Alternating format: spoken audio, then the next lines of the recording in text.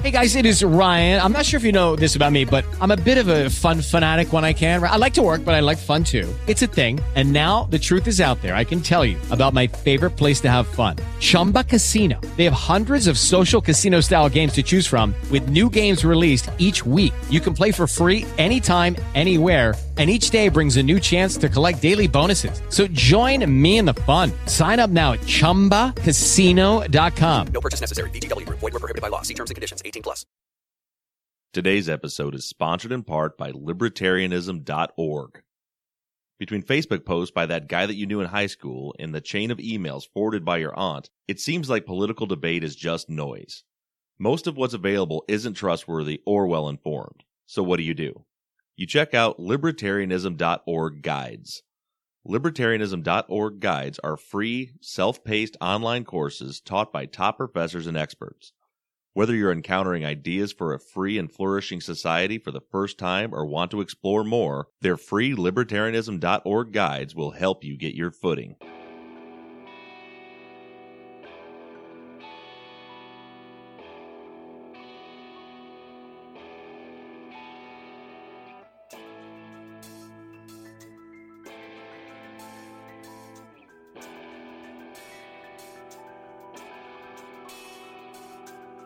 Hello everybody, and welcome back to Truth and Justice. I'm your host, Bob Ruff, and the wheels of justice are finally starting to turn in Smith County. Carrie Max Cook's actual innocence hearing has been rescheduled for June 6th. I will be heading down to Tyler for that week to attend the hearing. It's expected to last 2 or 3 days, so if any of you are available and can make it to the Smith County Courthouse on June 6th or 7th, please make the effort to be there. We need to show all the support we can for Kerry Cook when he finally gets to face the Smith County prosecution and make his claim for actual innocence. Aside from that, there's been a lot of movement in Ed and Kenny's cases. We've got some exciting news, and I can't talk about it just yet, but soon to come you'll hear what's going on in these two cases. But getting back to our primary case right now, I want to review what we've done so far with the Edward Yates case. So far, we've broken down the state's case, we've analyzed the crime scene, and we've broken down Ed's timeline.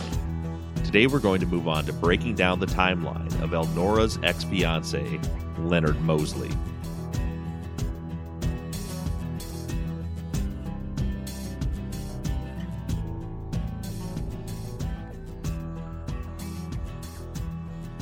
Leonard and Elnora began dating in November of 1992.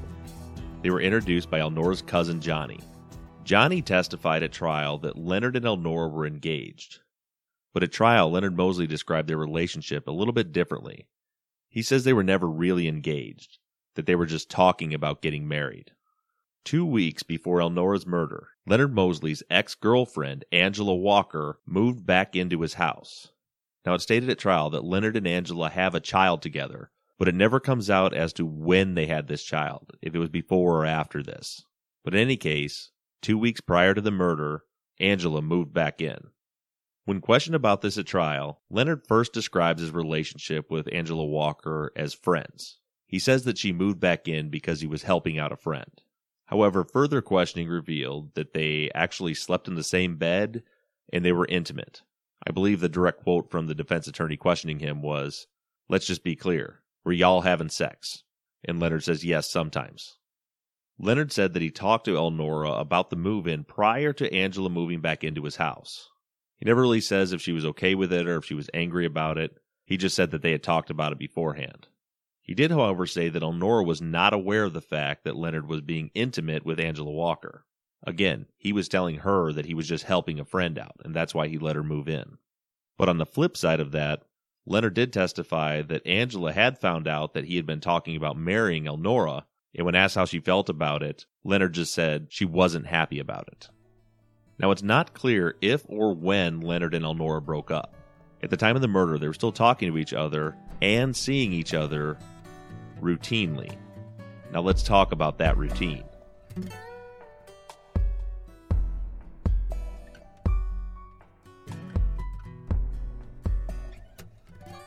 Leonard Mosley had a consistent routine of visiting Elnora, and it's a routine that explains a lot of the elements of the crime scene. Leonard testified that his routine was to spend every Thursday night with Elnora. Those were his exact words. He went there every Thursday night. He said that he would get off work at Tyler Pipe at 11 p.m., he would take a shower at work, change into street clothes, and go to Elnora's trailer. Now here's the really interesting part. He testified that he would arrive at her house shortly after midnight, and that she would always cook a meal for him to eat when he arrived.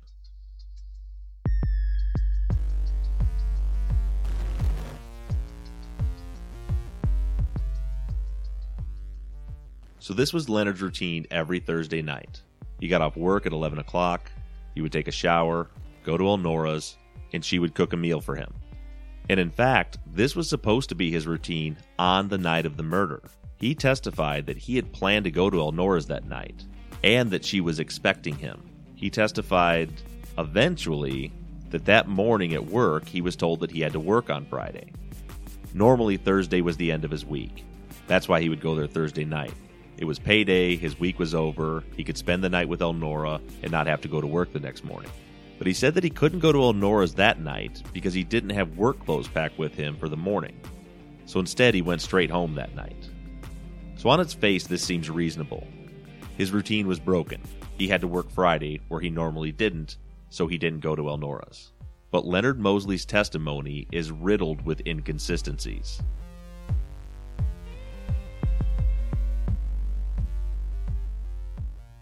I want to spend the next several minutes discussing all of the inconsistencies in Leonard Mosley's testimony.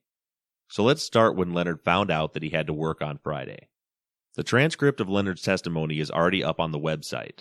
In Leonard's first statement about how he found out he had to work on Friday is found on page 59. Leonard says there, quote, "They told us earlier in the week we was going to work Friday." So on page 59, he's saying that he knew earlier in the week. But just a few minutes later, down on page 61, he says, quote, "When I got to work Thursday, about 9 or 10 a.m., they told us we was going to have to work Friday." Now, there's another issue with this statement regarding the 9 or 10 a.m. time, but we'll discuss that here in a few minutes. But further down the trial transcript, on page 96, Leonard says that earlier in the week, his boss told him that they didn't have to work Friday. But then on Thursday, they told him that he was going to have to work Friday. So that was the change of plans. So we have three different statements. First, he says that earlier in the week they said he had to work Friday. Then he says that 9 or 10 in the morning on Thursday they told him he had to work Friday. Then he says that they told him earlier in the week that he didn't have to work Friday, but changed their mind on Thursday. Aside from when he found out, the bigger issue is, I can't figure out how this keeps him from going to see Elnora. Leonard lived approximately 9 miles away from Elnora's trailer. It's about a 10-minute drive. He testified that his work hours were from 11:30 a.m. to 11 p.m. So he would get to her house late, he says around midnight or a little after, but he didn't have to go into work the next day until 11:30 in the morning. The fact that he didn't have work clothes is irrelevant to me. He still could have gone to her house, talked with Elnora like normal, had the meal, had sex, which is the other part of their routine, spent the night, and got up at 8 or 9 or 10 in the morning, ran home, put on some clean clothes, and went to work. And if he wasn't going to stay the night because he didn't have his clothes, he still could have stopped by Elnora's house, eaten the meal that he knew she was preparing for him. They still could have had their time together, and then he could have went home after that and slept in his own bed. Like I said, he only lived 10 minutes away. It's not like it was on the other side of town. And furthermore, if he had decided that he wasn't going to go over there that night, and he knew that she was expecting him, he knew that she was staying up late for him to get there, and he knew that she was going to be cooking a meal late at night just for him, he could have at least called her and told her that he wasn't coming. And maybe he did. Leonard testified that he tried to call Elnora to tell her he wasn't coming. He says he tried twice, and there was no answer, and there was no answering machine that picked up. But there's just one problem with that. Elnora did have an answering machine, and there was a message from Leonard Mosley on it. The message said that he would be over to visit her after work.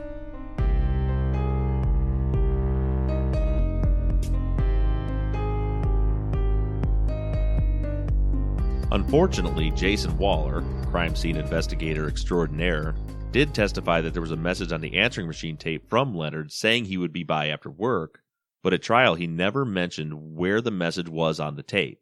meaning there was no timestamp on it, or he says there was no timestamp on it.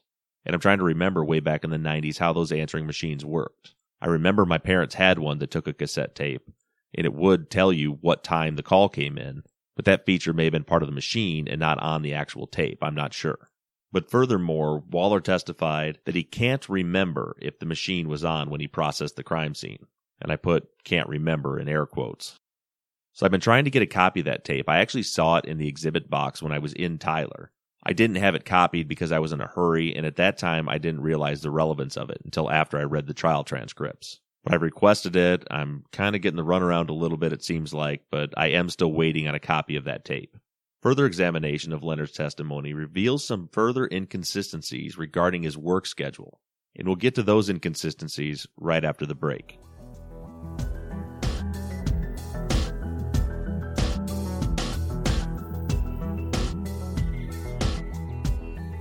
Lucky Land Casino, asking people, what's the weirdest place you've gotten lucky? Lucky? In line at the deli, I guess? Aha, in my dentist's office. More than once, actually. Do I have to say? Yes, you do. In the car before my kids' PTA meeting. Really? Yes. Excuse me, what's the weirdest place you've gotten lucky? I never win and tell. Well, there you have it. You can get lucky anywhere, playing at LuckyLandSlots.com. Play for free right now. Are you feeling lucky? No purchase necessary. Void where prohibited by law. 18+. Terms and conditions apply. See website for details. With Lucky Land Slots, you can get lucky just about anywhere. Dearly beloved, we are gathered here today to... Has anyone seen the bride and groom? Sorry, we're here. We were getting lucky in the limo and we lost track of time. No, Lucky Land Casino, with cash prizes that add up quicker than a guest registry. In that case, I pronounce you lucky. Play for free at LuckyLandSlots.com. Daily bonuses are waiting. No purchase necessary. Void where prohibited by law. 18+. Terms and conditions apply. See website for details.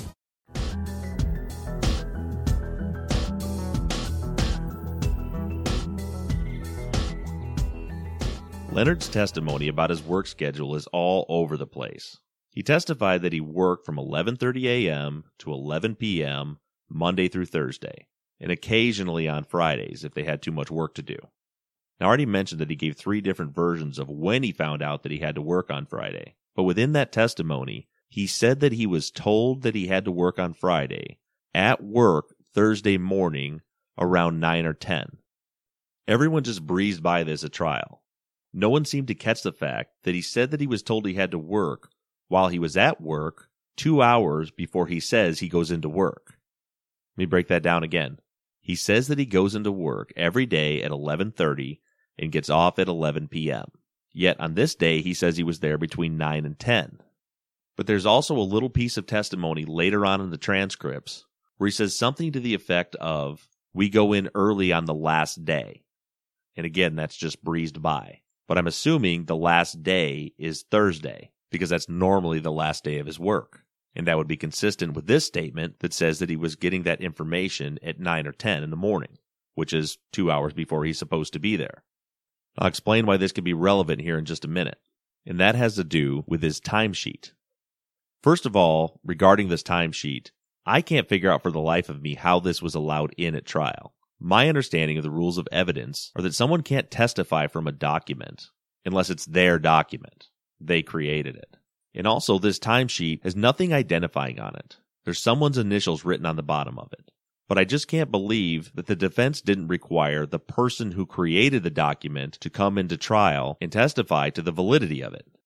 I mean, it's a handwritten document. And also, this so-called timesheet doesn't have any specific times on it. It only has number of hours worked.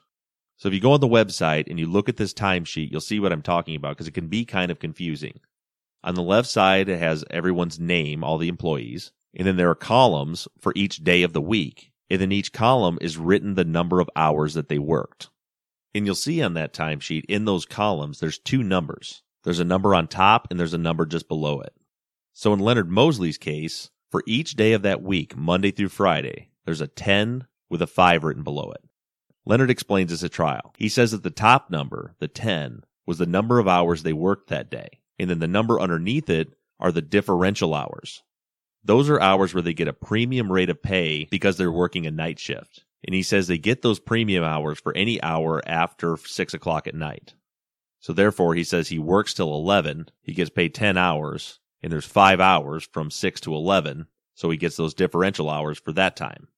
Now he says he works from 11:30 in the morning till 11 at night, and that's 10 hours. So I'm assuming there must be an hour and a half worth of breaks in there. Maybe an hour lunch and 2 50-minute breaks or something like that. But the issue with him saying that they go in early on Thursdays, and him saying that he got the news about having to work Friday at 9 or 10 in the morning Thursday, is that Thursday only says that he worked 10 hours. So if he normally came in at 11:30, and 10 hours means he was there until 11 o'clock at night, then logic would indicate if he came in at 9 in the morning, 2.5 hours early, and it still says he worked 10 hours, that he would have gotten off at 8:30 at night, 2.5 hours earlier. But then there's also that differential pay. Now there's no explanation of this on the sheet. We're just merely basing this off of his explanation of that number at trial. But he says that's the number of hours they worked after 6 o'clock. So we have him saying that Thursday he was there at 9 in the morning. He's also saying he didn't leave until 11 o'clock at night. He's saying that 5 indicates he clearly worked 5 hours after 6 o'clock at night, but then he's only paid for a total of 10 hours for that day. And there's something else fishy about Leonard Mosley's hours. His timesheet shows that he worked 10 hours for 5 days for a total of 50 hours. And you can see that on the timesheet. But then the next column over says overtime hours, and his overtime hours are listed as 13 hours. Now, any time after 40 hours is considered overtime. So you would expect it to say 50 hours total, 10 hours overtime. But for some reason, his says 13. And I thought this might just be some sort of strange accounting practice. But then when I look through the rest of the document at all of the other employees, every other employee on that timesheet, these numbers add up. There's one employee that works 49.9 hours, and it says 49.9 hours, 9.9 hours of overtime. There's another person on the timesheet that worked the exact same hours as Leonard. Their columns look identical. Monday through Friday, 10 hours, 5 hours differential. Monday through Friday, all 5 days. Worked 50 hours, 10 hours overtime. So here we find ourselves again with another boyfriend, with another alibi problem, and another hinky timesheet.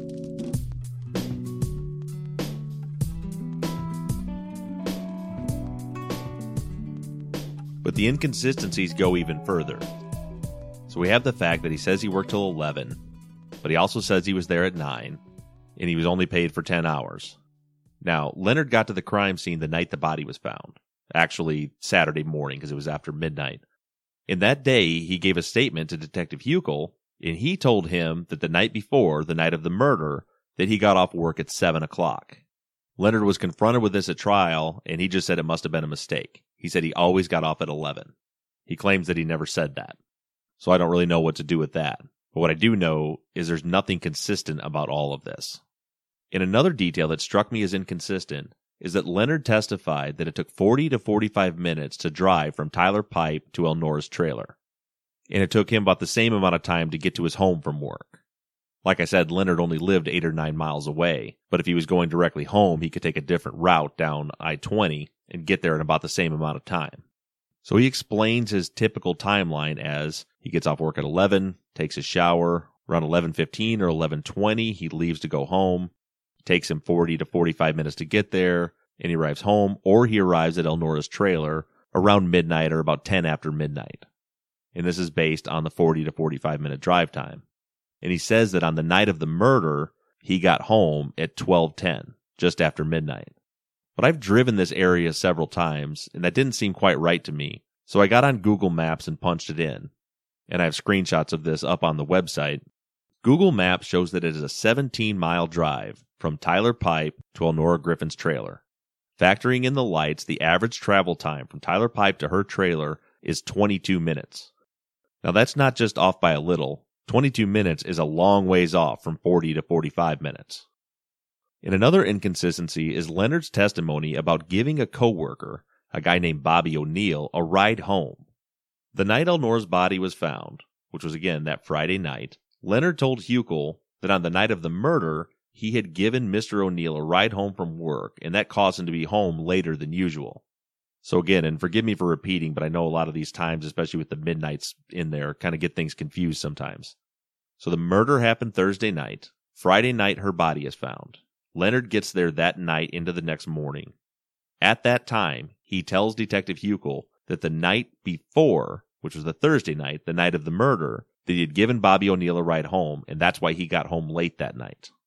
But then later he changes his tune and says that he actually gave Mr. O'Neill the ride home on Friday night, the night the body was found, not the night of the murder. But that creates even more problems in his testimony.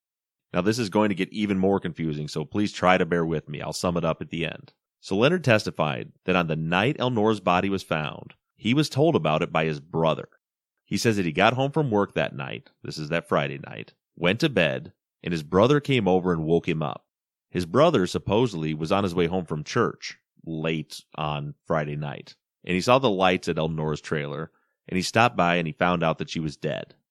Leonard testifies that his brother then went to his house and that he woke him up around 12:30 that night. Now remember, Leonard testified that he normally got home from work around 10 minutes after midnight, between 12:10 and 12:15. So he's saying that when his brother showed up at 12:30, he was already asleep, and that his brother had to wake him up. But now that he's changed his testimony, and he's saying the ride he gave to Bobby O'Neill didn't happen Thursday, but it actually happened that night, that Friday, that would have put him home even later. Again, normal time, 12:10, 12:15. He's saying that this night he gave Bobby O'Neill a ride home, which would have put him home at, say, 12:45, 1 o'clock in the morning. But then he also says that he was asleep that night at 12:30 when his brother came by. And like I said, I know this is confusing, so there's a quick review. He first says that he got home late on Thursday because he gave O'Neill a ride home. Then he says his brother woke him up at 12:30 on Friday, actually Saturday morning, telling him Elnora was dead. But then he says that he gave the ride to O'Neill on Friday, not Thursday, which would have put him home after 12:30, meaning he couldn't have been asleep when his brother came at 12:30 to tell him that Elnora was dead. Now, there's no indication in any of the paperwork that I have that Bobby O'Neill was ever contacted by the police to verify any of this story. So what does all this mean? I don't know yet, but it's inconsistent. That's all I can say for certain at this point.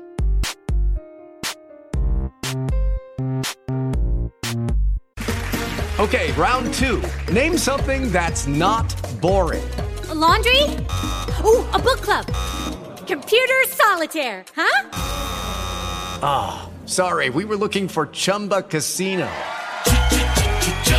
That's right, ChumbaCasino.com has over 100 casino-style games. Join today and play for free for your chance to redeem some serious prizes. ChumbaCasino.com. No purchase necessary. Void where prohibited by law. 18+ terms and conditions apply. See website for details. Don't you love an extra $100 in your pocket? Have a TurboTax expert file your taxes for you by March 31st to get $100 back instantly. Because no matter what moves you made last year, TurboTax makes them count. That means getting $100 back and 100% accurate taxes, only from Intuit TurboTax. Must file by 3/31. Credit only applicable to federal filing fees with TurboTax full service. Offer can be modified or terminated at any time.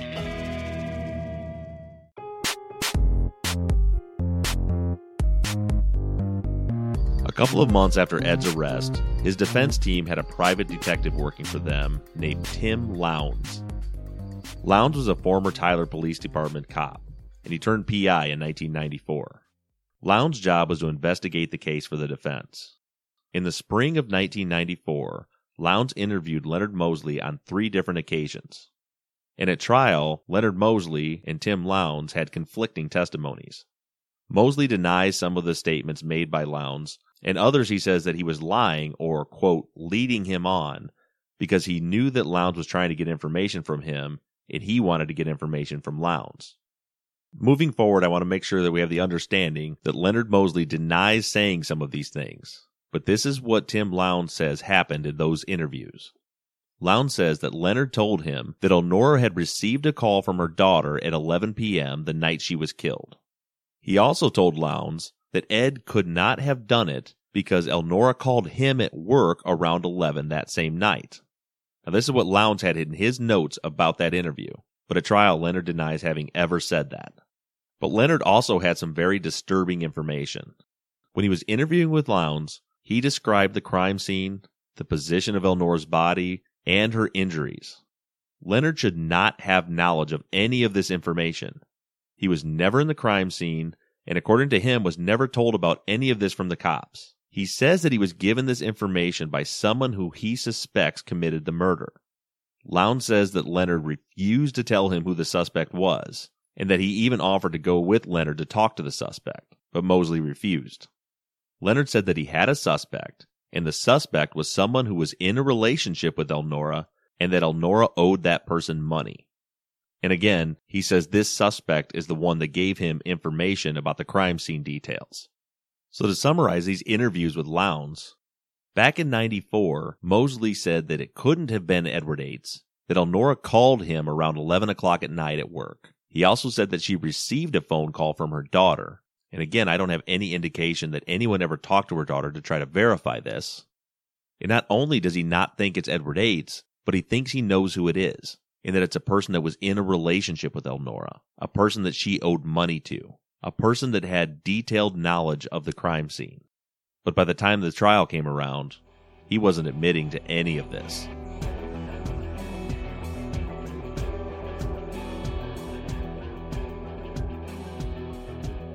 And before I close today's show, I want to break down a summary of everything we know about Leonard Mosley. And I know this is a shorter episode than most, and we may have a few of these in the next several weeks.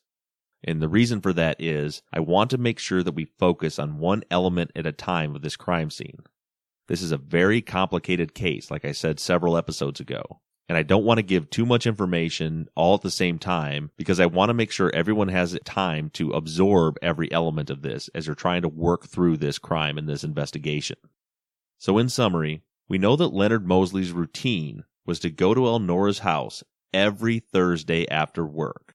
He says that he would arrive there about 10 minutes after midnight, and he says that Elnora would cook him a meal for him to eat when he arrived.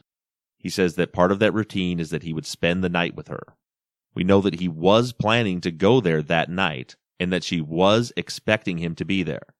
He says that he didn't go because he had to work Friday and he didn't have work clothes, and he claims that he went straight home and arrived home at 10 minutes after 12. We know that his statements are completely inconsistent. When you compare his statements to Detective Huckel, they change from one statement to the next. Then you throw in the statements he made to the private investigator, Tim Lowndes, and then you compare those to his trial testimony. And then when you just look at his trial testimony in general, he contradicts himself throughout that testimony. Most of this was missed by the defense. And to be honest, I think the defense absolutely blew it when it comes to Leonard Mosley. When you read the transcripts, you'll see they were fighting like hell to put Leonard Mosley on that crime scene. And maybe he was there, and maybe he wasn't. But the fact is that they took the wrong angle on this defense. They didn't need to put Leonard Mosley in that trailer. They needed to prove that Edward Yates was not in the trailer. And Leonard gave him the testimony to do that, at least to make a hell of an attempt at it.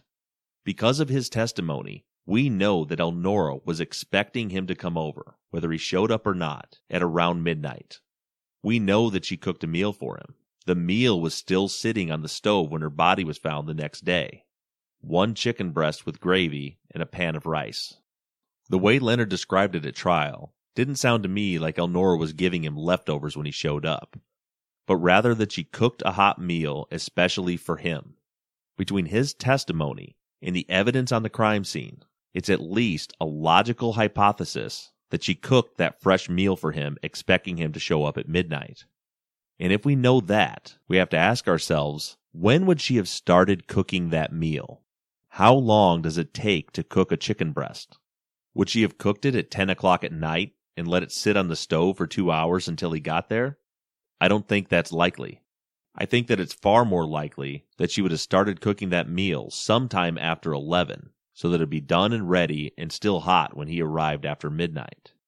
And the fact that that meal was completely cooked and the burners were turned off and it was sitting on the stove waiting for him is a really good indication that Elnora Griffin was still alive after 11 p.m. And we know that worst case scenario, Edward Yates was gone by 11 because he was at Monica Bush's house by 11:20. This is the defense that Ed's lawyers should have been driving into the jury's heads. The devil's in the details.